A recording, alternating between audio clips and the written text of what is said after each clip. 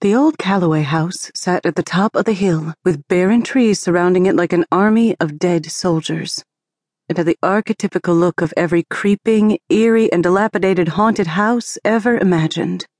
The two children could easily imagine ghosts or other evil entities inhabiting the rooms, crouching low behind the broken glass of the windows. Creeping slowly up the broken paving stones of the drive, they held hands, bravely advancing on the main gate, their eyes as big as pie plates. The boy, Brian, was putting on airs, trying to act brave in front of his sister, Kim.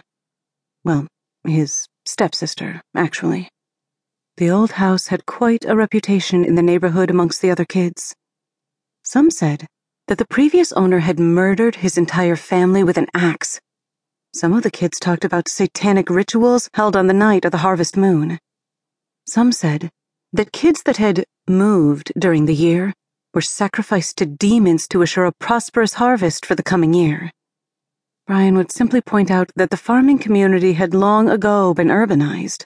The others' protests were then usually shouted down, or these believers would eventually leave, embarrassed when it was evident Brian knew the truth.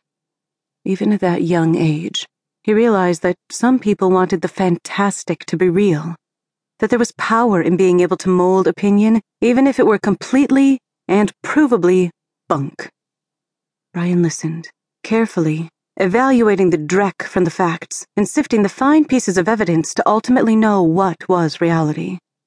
Brian and Kim had endlessly discussed the mystery surrounding the place and tried to discover any angle that would shed light on the reason everyone thought it was haunted. Even in the summer, and especially when the rains were pelting it with greasy drops of water, the house exuded evil. It wasn't any one thing, but the entire appearance of the place, coupled with the strange, deserted architecture and rambling garden. The awkwardly planted trees and shrubs, the general disrepair of the structure. Everything combined to make Calloway House something that seemed to seethe with unclean or nasty things.